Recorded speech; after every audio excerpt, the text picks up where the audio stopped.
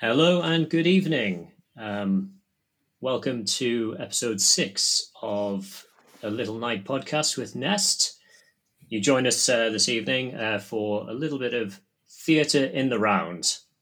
The idea being that we're putting theatre at the centre of a discussion, and we're going to be discussing a few things about it from various perspectives. And I'm joined this evening by a couple of people who have very, very unique perspectives, completely different to my own, me being David Parker. We're joined by Italia Conti's finest, at least from NEST's point of view, as really we don't really know anybody else from Italia Conti, but Marya Smith.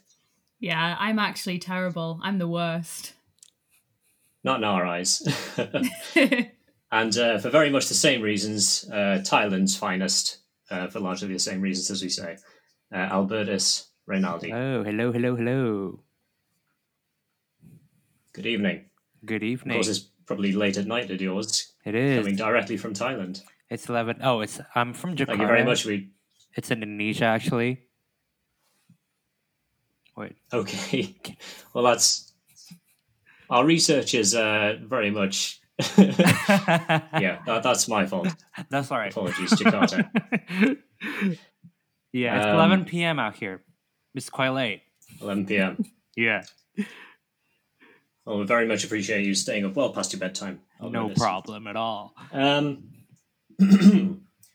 So, I mean, we basically just wanted to discuss a bit of sort of the UK theatre, but obviously you guys have a little bit of a different perspective. Obviously, Albertus, you're providing the international perspective. Yep. From the amount of time that you spent in the UK. You were up until quite recently in northeast England. Mm-hmm. Then Anna, yourself, obviously born and bred in the northeast, but have spent more than a reasonable amount of time down in London. Yeah, just a bit. My personal experience is very much northeast centric. My entirely really, apart from one jaunt down to London to go and see Les Mis. Literally all of the theatre that I've ever seen has been in the northeast. So 3 very, very different contrasting perspectives, and hopefully we can pull it apart a little bit. And that's where we're going to start. We're going to start from with the northeast. Obviously, I'll start. Albertus, you came across our founder, Tim Jasper. You came across his radar. Yep. Singing at a showaoke event in Alphabetti. Yeah. This was very much, Alphabetti theatre being a bit of the gem in the fringe crown of Newcastle.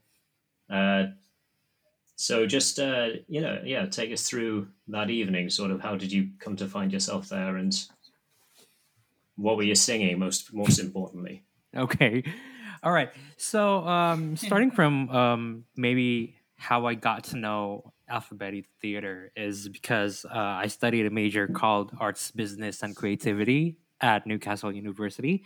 And one of the lecturers actually took us on a tour to Alphabetti, and just we went around and checked out the venue. And I do think, coming from a theater background in Indonesia, most of you know that I had a musical theater community here in Jakarta, and having that some kind of safe space in Newcastle is something that's how do I say it? It just feels like home. And then I followed the social media, and apparently there's this showaoke thing going on where there's a musical theater karaoke night, basically. So I just went in and joined with a couple of my friends, just went there just to have a good time.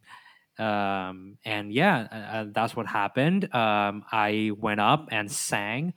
I kind of forgot what I sang though. I think I sang. I'm sure the room didn't. The room would remember it. I'm sure it was. I think I sang Anthem from Chess. I think, and I sang a couple of other songs that I forgot. But yeah, I definitely sang that. And after the show concluded, Tim basically went up to me and like said, "Hey, there's this project coming up. Would you like to be a part of it?" And yeah, I think that's where the magic happened, basically. And rightfully so. I mean, anybody who watched our On Stage Online concert back in the summer will agree that, you know, your rendition of Pretty Lady, it was beautiful, man. Very, very difficult song. Very, very well sung. Thank you. Tremendous.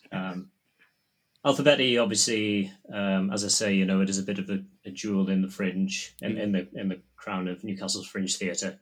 Very inclusive. You know, they put on these kinds of things. They the shoyoke, and it's a very good place for people to sort of cut their teeth, and sort of from a writing point of view, but an acting point of view, getting to know a bit of a community, very inclusive kind of hub, from which, you know, people can.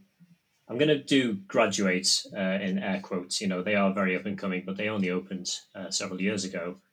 But they can graduate to the likes of Live Theatre and Northern Stage through that. And obviously they've got a lot of touring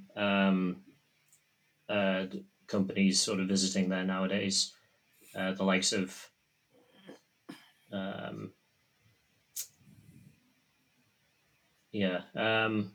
so, you know, basically if you go there and you pick any random night, it's going to be able to you're going to be able to sort of pick up on progressive voices from all around the country, really, and as well as some sort of northern voices.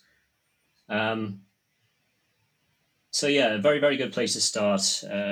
You know, the prices, a lot of stuff is pay as you feel, and you really, I mean, this is turning into a bit of an advert for them, but you know, I've had a rough time through the summer. I know, but you know, largely the theatre landscape has. But we're not talking about this. We're keeping it positive. And for me, you know, that's kind of what theatre is about. You know, pushing progressive issues. You know, giving everybody a voice as much as possible. However, the most lively aspect of the Northeast Theatre is probably the amateur circuit. You know, there's barely anybody who I know who hasn't been through the amateur circuit. Obviously, Anna Maria, I know that you did some work down at the Assembly Rooms. The first thing that I saw you in was a version of Dogfight. Yeah, that show. That, I think that production for me kind of sums up the issue that I have with the Northeast theatre scene, which, don't get me wrong, I love it. I wouldn't be doing what I'm doing now without the Northeast theatre scene. But for me, whenever you try and do anything slightly different, if it's not in Alphabetti, it's not going to land. We did a production of Dogfight, which I ended up directing fairly last minute because we lost our director. And it was a symptom of amateur theatre. Yeah, it happens all the time. Yeah, definitely, that's true. It was one of the strongest casts I've ever been in a musical with. Two of my good friends in the lead roles who were absolutely incredible. And we hardly sold any tickets. Everyone who came to see the show absolutely loved it. We got good reviews, which is quite hard to do in the Northeast, just to get good reviews. And yeah, it was a half-empty theatre every night, which was a shame. But from a performer's point of view, it's you know, that I myself as well, you know, I feel very much that I cut my teeth on the amateur circuit. You know, the People's Theatre and the Time Theatre productions. From a performer's point of view, there's definitely you know, things that you can try there and things that you learn that you don't necessarily get the opportunity to try elsewhere. 100%. And I mean, we were the Northeast premiere of Dogfight. Nobody's done it since, to my knowledge. And it's such a brilliant brilliant musical, written by the same guys who wrote Dear Evan Hansen. And it's quite rare that you get the chance to perform in a gem like that. You don't, it's not often produced. So getting to actually just even experience doing a show like that in the Northeast, like with your friends, is kind of amazing in itself. And it seems that it's set up that's kind of, you get these opportunities, and from there you get the experience. You work with people who have connections, who can sort of send you on to various places. I'm talking from personal experience here as well.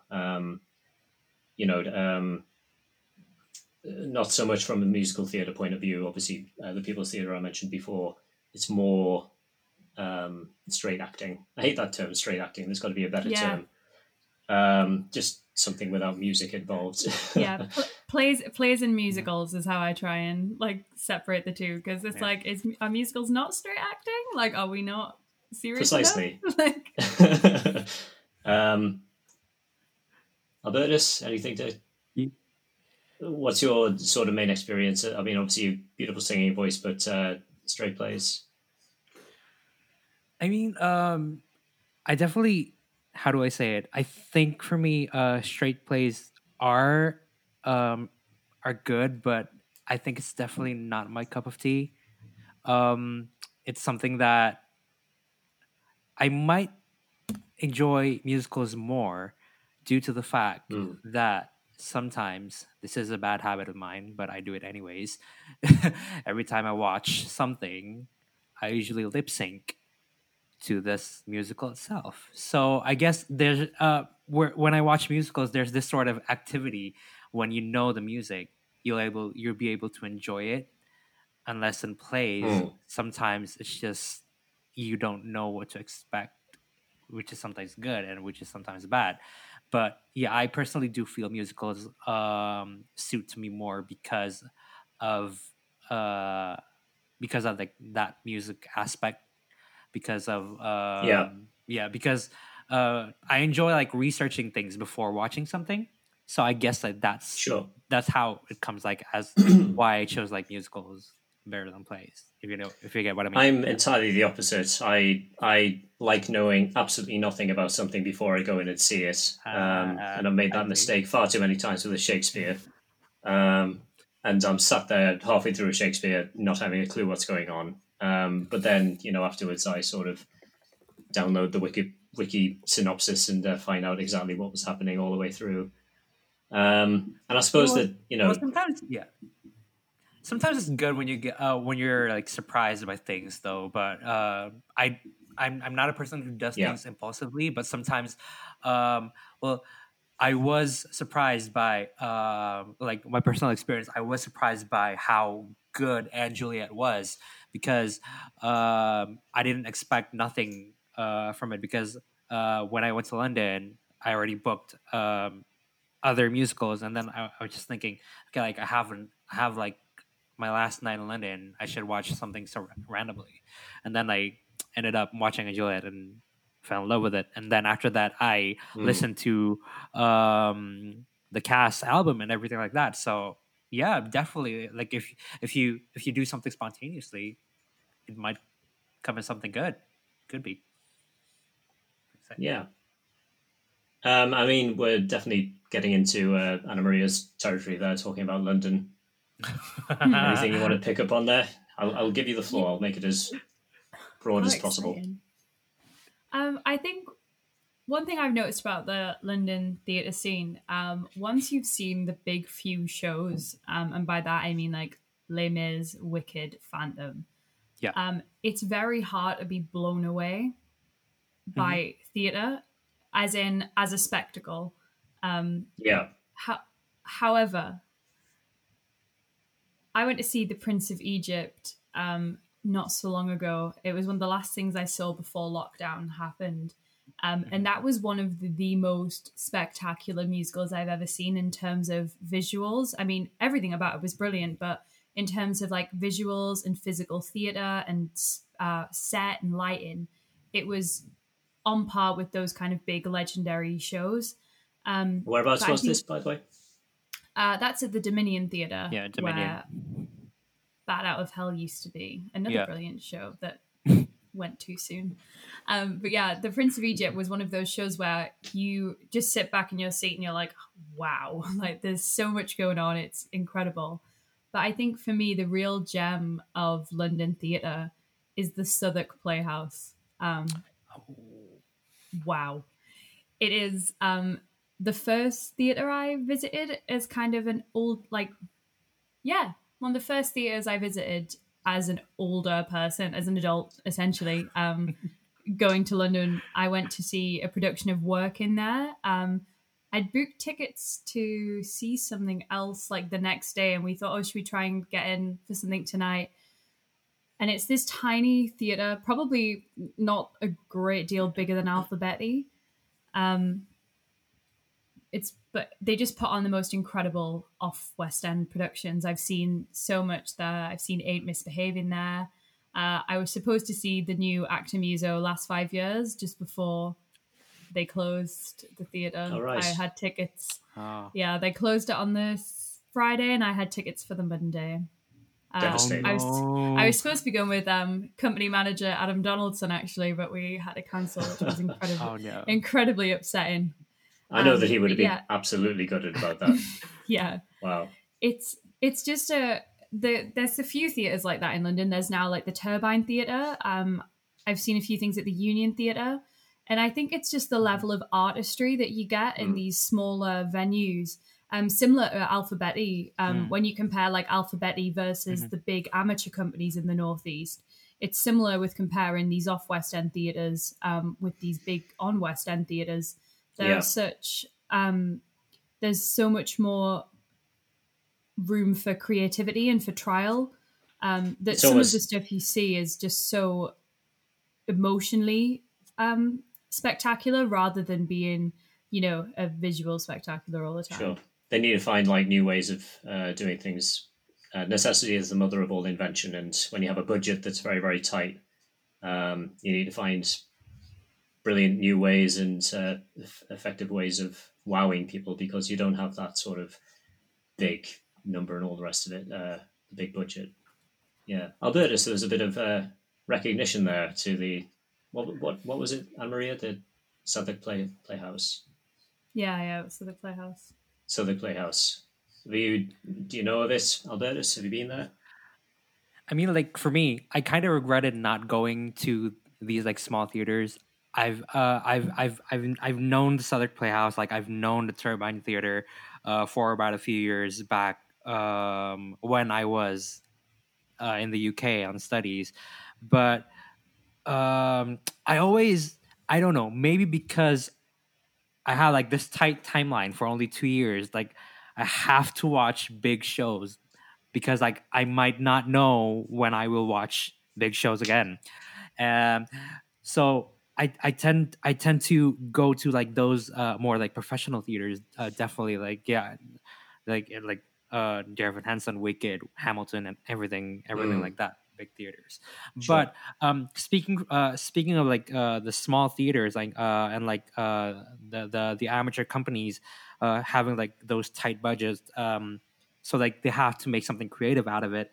That resonates to me a lot because if I may speak, the condition here in Jakarta, Indonesia, is quite the same with those small venues and like and those companies. We have these small, tight-knit theater communities that don't have that big of a budget to make a spectacular production, just like as you can see on the West End. So they have to make ends meet, and they really have to. They only have this tight budget, and how are they able to make something that's like great, and how do they have to make something creative and good out of it so people can enjoy what they watch? And honestly, here in Jakarta, although budget is something that's always been a problem here, but I've seen a lot of great talents. I've seen a lot of great productions came out of it, and of like how they are able to push through with their creativity with not a lot amount of money, but just spectacular productions. Tremendous. So in Jakarta, what sort of theatre do you get? Like, do you get the big commercial works out of America or out of the UK? Yeah. Okay, so we have a few tours. We had Beauty and the Beast, we had Mamma Mia, we had Shrek. I think those are the three big ones that are included in their international tours, and the rest is just like local theater communities buying a license to production and just producing it. So we've had West Side Story, Dreamgirls, Fame, Hairspray. Let me think about it. Children of Eden. And those are all from local theater communities. So that's so a night out to the theatre in Jakarta would look very similar to a night out probably in Newcastle. Yeah, definitely. definitely Not so much in London.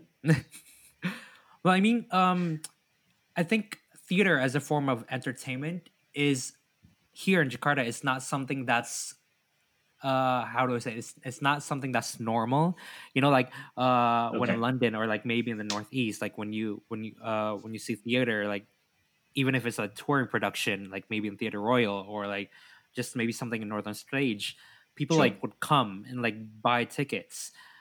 Here it's a little bit more different. A lot of people here, their only form of entertainment, 80% of citizens of Jakarta only go to shopping centers, only go to malls. We have like almost as like entertainment. we have like almost like 100 different shopping centers in Jakarta alone. So yeah, weekends are just like people going to shopping centers. So there's this tight competition between entertainment inside the shopping center and entertainment in the theater. So for me, in the past few years, I mean, it's getting better, but communities find it very hard to promote their theater production because people prefer shopping or like just eating out. So that's I can kind of empathize with that. I know that when it comes to money, food or theatre, you can get quite a few meals for a theatre ticket. Yeah, definitely. I feel like Legally Blonde would go down a treat in Jakarta if you guys like shopping so much. Maybe that should be your next big tour. Spoiler alert! Join the two together. Spoiler alert! I think there will be a production of Legally Blonde next year. Hopefully, all things go well. Hopefully, because I might or might not be in that production. Dun, dun, dun. Ooh, you're just here first. I honestly can't get over this shopping malls as entertainment thing. Yep. Like, make it a day at the Metro Center for me is like my worst nightmare. I just can't believe it. Yeah, it's something normal here, definitely. Because I don't know, I guess like all forms of entertainment are just like in this one place, and people just like tend to go there. But yeah, that's Jakarta for you guys. If you, so are most of your cinemas in the malls and stuff as well? Yeah. Makes a bit more sense. Yeah. And that kind of nicely brings me as another slight segue. I wanted to discuss a little bit broader, the way the theatre's been across the decades, really. I mean, it's the wrong industry, but you're talking about cinema there, briefly mentioning. The success of Gone with the Wind, it was very much because people wanted that level of escapism after the World War and all that, etc. And obviously, there is still very much that element of escapism from, the theatre takes you away and gets you out of the day-to-day grind. But, throughout the 90s and really up until now, there's been the commercialization, and that's gone from strength to strength. And you're talking about tours here, massive names. Disney's obviously muscled in with Aladdin, Lion King, The Little Mermaid on Broadway. And yeah, so I mean, obviously, everything's a business nowadays, and there's got to be, something has to be financially viable. But as I said earlier, what I want to get most from theatre is progressive voices and historical things, historical issues highlighted in very maybe different ways. And I personally feel, Hamilton is kind of achieving that goal. And, that seems to have got the balance correct between, showing history in a slightly different way. It's the original cast. I'm not sure about the more recent cast, but the original cast was very much made up of,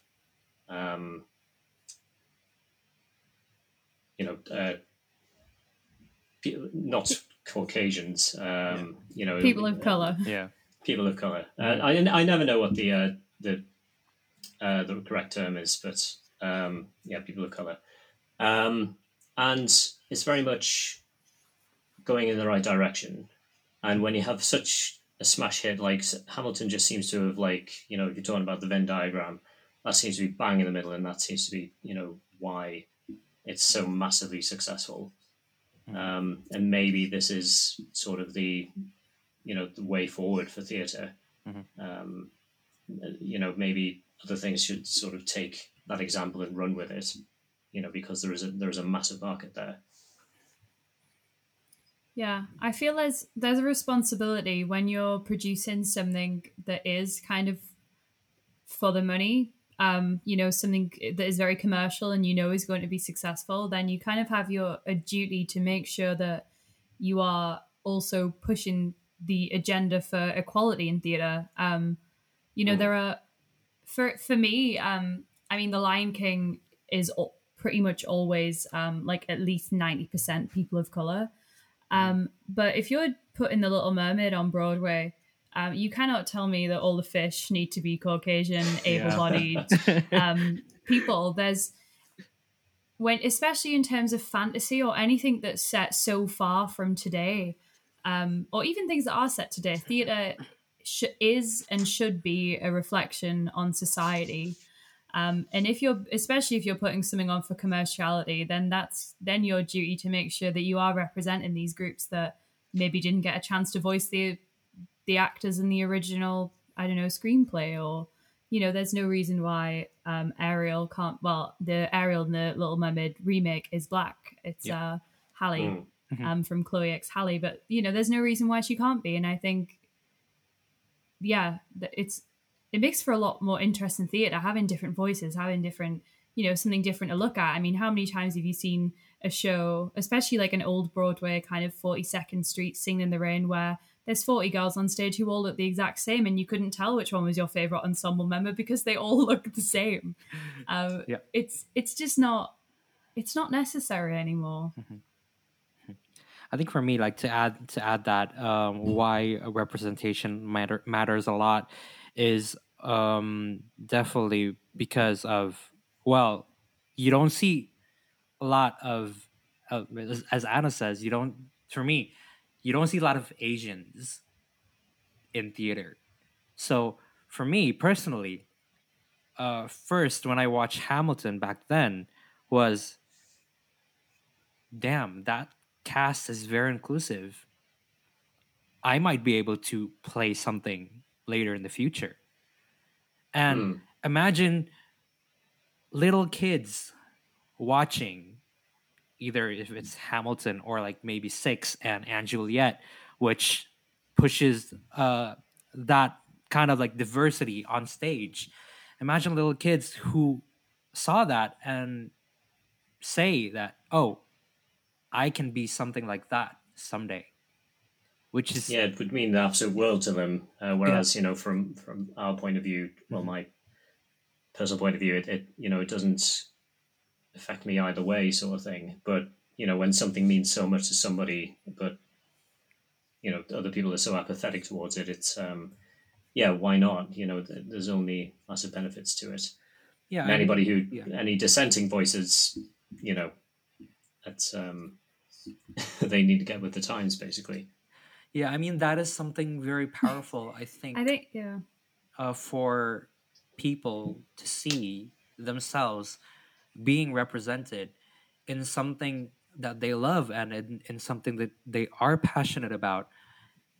It's just like, how do I say it? It's a good feeling to have someone out there representing you in front of the stage. Yeah.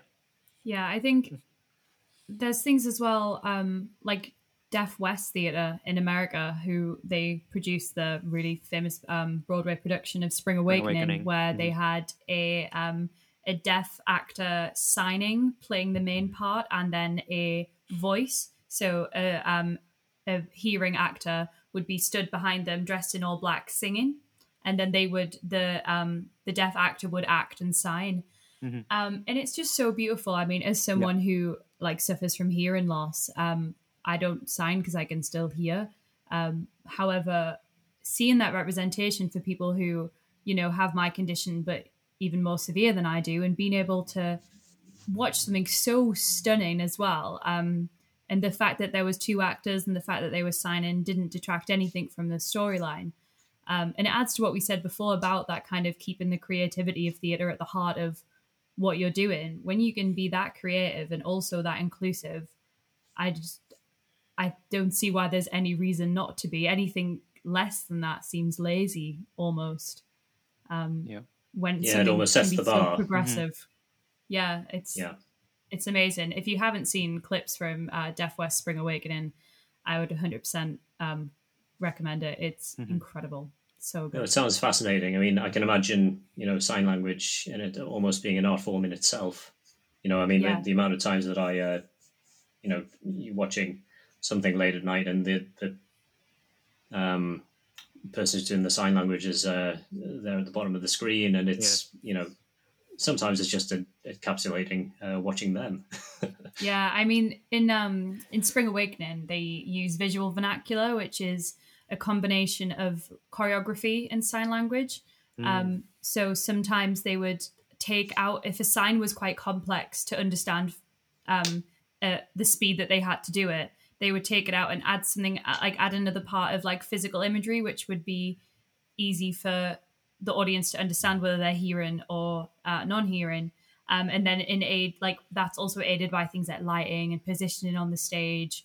And it's so clever, and it just creates this really like, it's almost like, those 4D rides you go on at Disneyland where things are spraying at you and like it's moving and it's 3D. It's almost like that, because you're just like, you're being kind of stimulated in every single way. And it's just really incredible to watch. Well, it sounds it. I'll definitely check them out on YouTube, I'm assuming, since I'm not going to sort of travel to America anytime soon. No, or maybe they'll come over here. Maybe there'll be invitations. Yeah, it should be. Yeah. I mean, the deaf theatre scene in the UK it does exist, but in my experience, I've not seen anything yet, like anything kind of advertised at the same level as something like Wicked or and Juliet, which is a shame, but we're moving forward, we're taking steps, so hopefully by the time this podcast is uploaded, you'll see it then. Yeah. And I personally think that that's a lovely, hopeful note to end on. Definitely. So yeah, we hope very much that you enjoyed that. That's just 3 people talking about their experiences in theatre. 3 entirely different experiences. And yeah, I think we found some common ground, common little tidbits of information. And I think we'll learn something as well. Probably most the fact that Albertus is from Jakarta and not from Thailand. Which, once again, very sorry. That's right. That was my mistake. But no, thank you very much, everybody, for joining us tonight. We hope that you're enjoying these podcasts, a little night podcast with NESST. And that was Theatre in the Round with me, David Parker, Anna Maria Smith, and Albertus Reynaldi. We will catch you next week for more. Bye.